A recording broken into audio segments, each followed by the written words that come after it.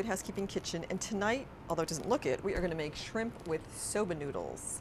Now, we are in our cleaning week, and I wanted to show you one more trick because I have a lot of friends who complain to me about their flat top electric stoves and how they are supposed to wipe clean and they don't, and they end up using all this abrasive stuff. So here is one that you can make in your pantry that is better. And I bet you have a container of cream of tartar that you've probably had for years and are wondering if it's still good or why you need it. It's great for stabilizing egg whites. It helps them keep up their volume.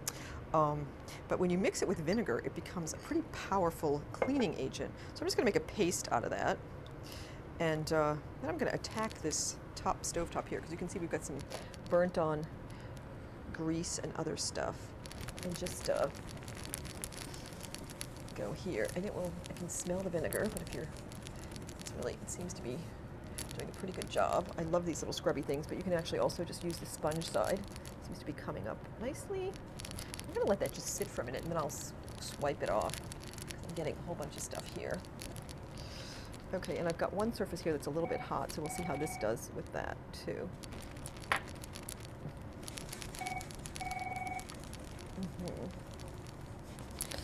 That is caked on. Ooh. See how that goes. All right. Here we go. All right, I'm gonna let that sit and I'll soap up my sponge and come on back. I'm getting a lot of vinegar fumes. Okay, we'll be back in a second. Here we are, and it looks worse than ever because it's all streaky, but hopefully this will take it down.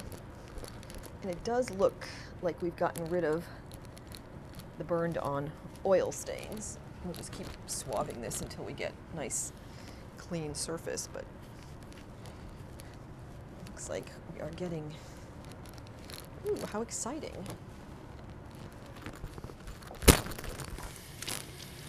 One more pass.